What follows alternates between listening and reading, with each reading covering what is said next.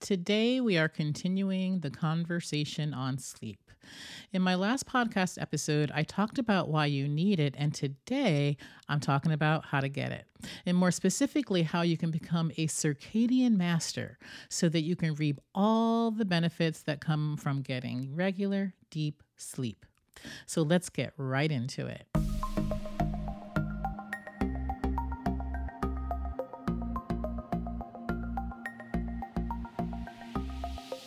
Hey guys, welcome to episode 6 of the Transform Your Prediabetes podcast, a place for women who are over 50, who have prediabetes, and they are done with all the quick fixes out there and they are ready to take on their life and truly heal in a natural, holistic, and sustainable way. And I'm your host, Michelle Gordon-Canning, and I'm back to continue the conversation on sleep and how you can leverage the power of sleep so that you can get the results that you are looking for. In my last podcast episode, I revealed transformational pillar number 3, which was all about your circadian rhythm, what it is, and how it impacts your sleep, your cravings, and your metabolism, and why it is a key component to getting your body to function the way it's supposed to. So if you missed that podcast number 5, you may want to go check it out because it is a prelude to what I'm getting into today, which is all about becoming a circadian master. A circadian master is somebody who is in sync and aligns their daily actions with the rise and fall of the sun, which promotes deep, restful, and restorative sleep, right? Sleep that gives the body time to restore and heal itself, which drastically improves the overall state of your health and well-being.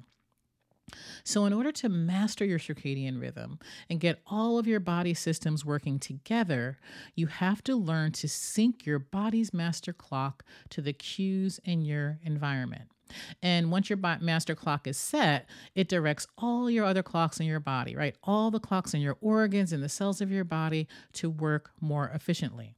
So to do this, I want to introduce what I call the circadian timeline, which starts from the moment that you open your eyes and until you fall asleep. And there are specific checkpoints along the timeline and things that you must do so that you can anchor your body clocks properly. Right? I've been optimizing my sleep in this way for well over a year, and it has made such a big difference in how I feel every day. Okay, so let's get right into it with circadian checkpoint number 1, which is your wake time and your morning routine. So your good night sleep starts here when you wake up in the morning. And most people think it's just a nighttime thing, but the morning is the most important circadian checkpoint, right? During which time you gotta get exposure to the sun, right? When you get up, it's important that you get up at the same time every day and expose yourself to bright light within 30 minutes of waking. And the best thing to do is to go outside in the powerful light of the sun. The light sets your circadian rhythm, telling your master clock that it's time to start the day, right? It sets your master clock, which then causes melatonin, your sleep hormone, to shut off, at which time you will have a normal rise in cortisol, which gives you energy to get going with your day. So you'll want to get sun exposure outside without sunglasses for at least 10 to 15 minutes, right? Sitting next to a window just isn't good enough.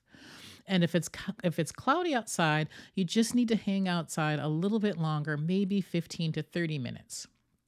For me, I get up super early, like at 4:30, and of course it's dark outside.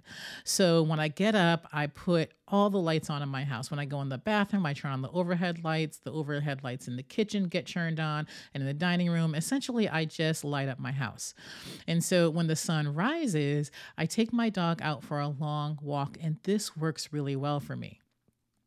The more consistent you are with your sleep schedule, getting up and going to bed, the more you will reinforce your biological rhythms, which means you have to stick to your wake up time as close as possible, right? Even on the weekends. The next thing that sets your rhythm is eating breakfast, right? Eating food is another circadian anchor point. If you can eat your food at this, every morning at the same time, you will sync your pancreas to start making insulin regularly. Your stomach will, get churned on, right? It'll churn on all of its digestive juices, and your hunger hormone will be released, and all predictably at the same time every day, right? Essentially, you're setting the rhythm for your body systems to work together. Another morning circadian anchor is exercise, right? Exercise in the morning stimulates the earlier release of melatonin, the hormone that makes us sleepy, and actually shifts the circadian rhythm forward, right? This shift, this forward shift makes it easier for us to fall asleep earlier, right? And there's a double bonus, right? If you exercise outside in the morning sun, it's even better. So the second circadian point is midday, around lunchtime and the afternoon, right? You're gonna want to go outside and get some more sun on your face. Studies show that this decreases insomnia and helps you to actually get up earlier in the morning. And it really helps with an overall sense of alertness and well-being. People who get more sun during the day are generally happier and have less depression. And just like with the morning light, sunlight is best. And for me, working in the office all morning, then going outside at lunch is invigorating. It is, in essence, waking me up again, getting me ready for the afternoon. And I can really feel a dip in my energy and my mood when I'm super busy and I end up eating lunch at my desk and then just go right back to working again without going outside. But it's a really great day if I could actually eat lunch outside and then take a brief walk afterwards. And if I'm able to take a quick break and go outside at around 3 o'clock, that really helps me to finish my day strong. And I promise you, if you can break up your day like this, you will start to feel better, you'll be more alert, and improve your drive to go to sleep at your bedtime. So, speaking of sleep drive, right, the number one thing that blocks your desire to sleep is what is called sleep pressure, right? The number one thing that blocks it is caffeine. The longer you are awake, there's this chemical that builds up, right, throughout the day, which is slowly increases your sleep pressure, right? Your sleep pressure builds and builds and then pushes you to the point where you actually want to go to sleep at your bedtime. Well, caffeine directly blocks this chemical, which in turn decreases your sleep pressure. So when it comes time for bed, you just don't feel like it.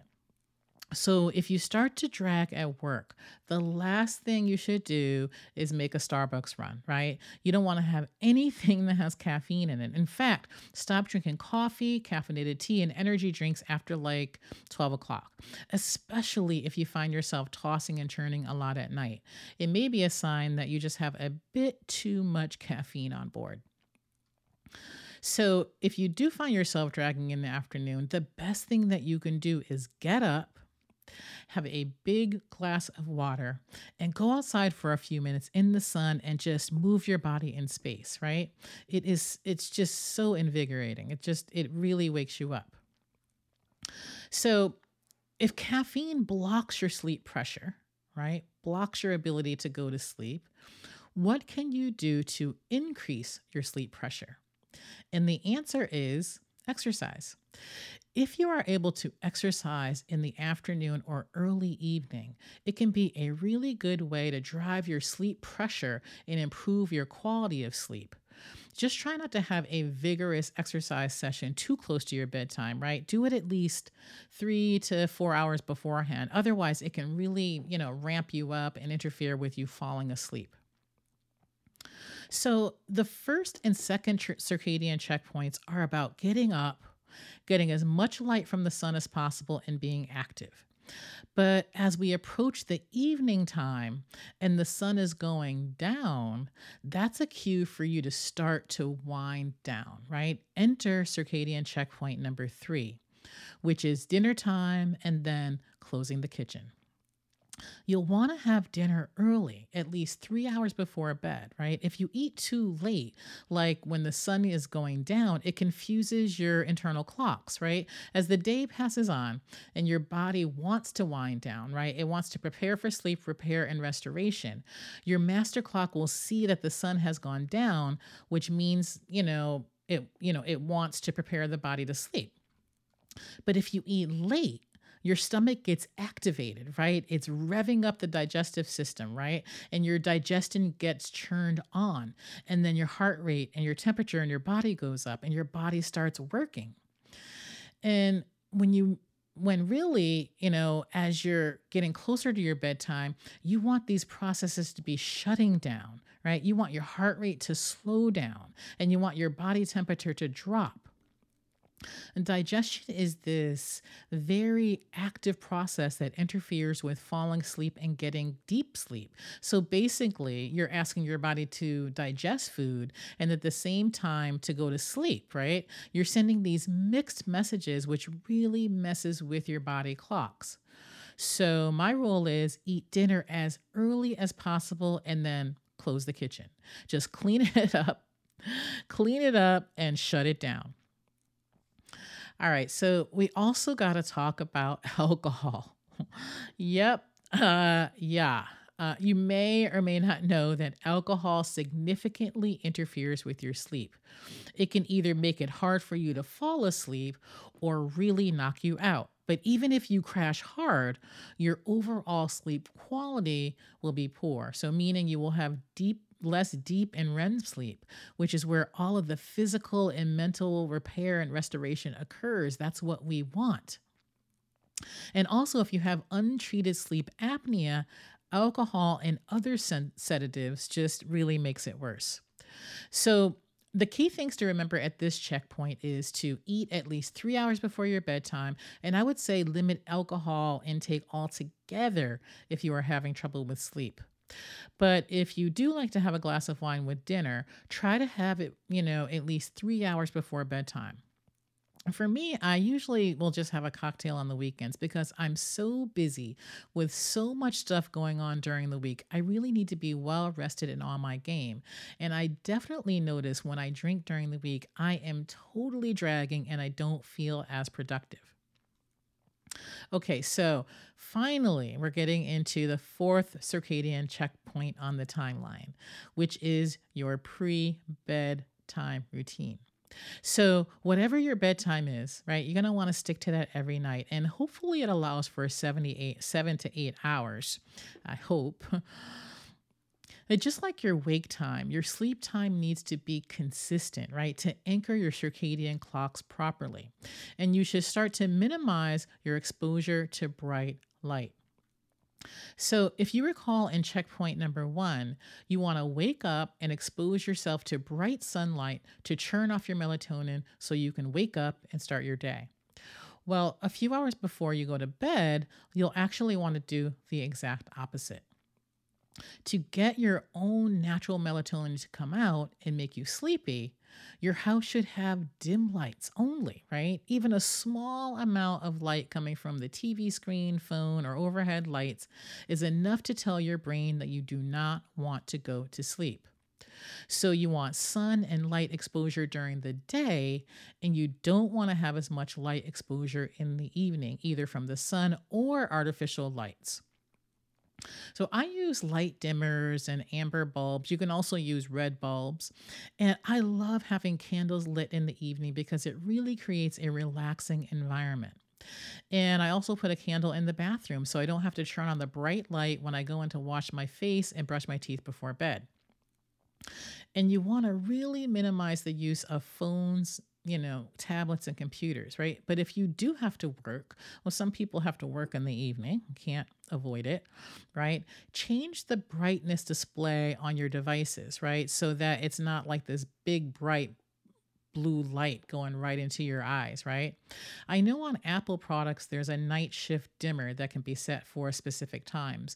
Mine are all automatically set to go down to dim at about 6 o'clock. You can also use blue light blocking glasses if you have to work at night, which can be purchased pretty cheaply on Amazon. And my actual prescription computer station glasses have built in, like this built in blue lighting filter technology built in. So you can look into that too. All right, so let's talk about some other things that you can do to set yourself up for sleeping success, right?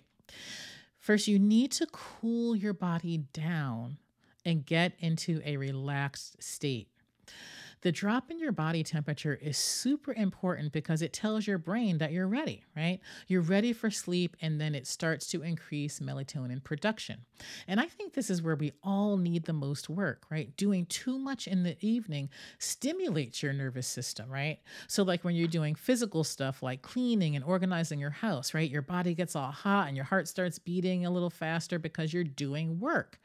And then you try to go to bed, it's like it's going to be really hard to sleep. In fact, you probably won't even try at this point, right? Because you've sent a cue to your brain that you don't want to sleep, that you want to work. And the melatonin won't be coming out anytime soon. It just takes time. It takes time for your body to wind down and cool off. So the key is in the evening, right? After you've closed the kitchen, is to get yourself into a relaxed state, especially if you've had a stressful day. And stress and sleep play off of each other. If you're stressed and then you relax your body, you sleep better. And when you sleep better, you are less stressed. So just try to bring it down, right? You can relax by taking a hot bath an hour or so before bed. And I love doing this with lavender essential oils. That's really nice. Or you can also do breathing or meditation exercises. And there are so many relaxation videos on YouTube, right? And also doing yoga nidra is a good one. So look it up. I sit in a dim room, right? A dim room with a candle sitting on my couch, sipping on a cup of chamomile tea in very light clothing. And oftentimes I'll listen to an audible book, nothing too intense, or I'll listen to some soft music. Okay, so the last thing is to prepare your bedroom. You need to create a space for your good night's sleep. And the number one thing that you need to do in your room is that you need to make sure that it is dark and you need to make sure that it is cool, like you're going into a cave every night. And I had no idea how much these changes would improve my sleep. Well over a year ago, I started using a device called an Aura Ring to track my sleep. And it's a really cool device that tells you your hours in bed, the hours you actually slept, the amount of deep sleep or REM sleep you've had, and so much more, right? It also includes a sleep score based on a scale from 0 to 100, right? I'll have to do a podcast on that sometime in the future. Anyway, so I started using the Aura Ring because I was feeling tired during the day and I wanted to figure out what was going on. So I thought I was getting good sleep. I really did. But then I got the data. My sleep score was in the 70s, so like a C or C plus, right? My sleep drive and my REM sleep were horrible, and I was really restless. So the first thing that I did was I bought an eye mask, right, which blocked all the light coming in through my blinds. And then the second thing that I did was I started opening my window at night. Mind you, I was the person who turned the heat on, right, before I went in the bedroom. So this was a huge shift for me. And so when I first started doing this, I would literally run in my room, jump on the cold sheets, pull up the blanket, and shiver for a minute or two. But then to my amazement, I slept like a baby and my sleep score started going up. So the next thing I did was I got my computer out of the bedroom. I haven't had a TV in there for several years, but I got into a bad habit of bringing my computer in there. So I shut that down and my sleep scores went even higher into the 90s. And after doing this, I really, I totally felt a difference in my energy the next day. I felt so much better. So anyway, while I'm having my chamomile tea and I'm winding down, As soon as I feel any pressure in my body to go to sleep, right, I go straight into my cool room. I put my face mask on, and rarely do I ever even remember hitting the pillow. And so, what's important for you to remember that when you feel that first push to go to sleep or your head starts bobbing, you know what I'm talking about. Do not wait, right? Go straight to bed. And that's really going to help to set your master clock. So, what if you've tried everything, right? What if you've tried everything and you still can't get to sleep? This is where very small doses of melatonin might be useful, right? But always talk to your healthcare provider first before you try it.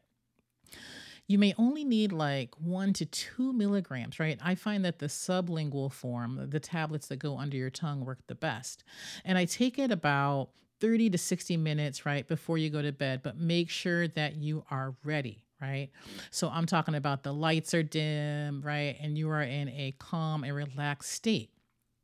I have patients who are just, taking higher and higher and higher doses of melatonin, trying to get to sleep, and it wasn't working because they really weren't prepared for sleep. It's super important.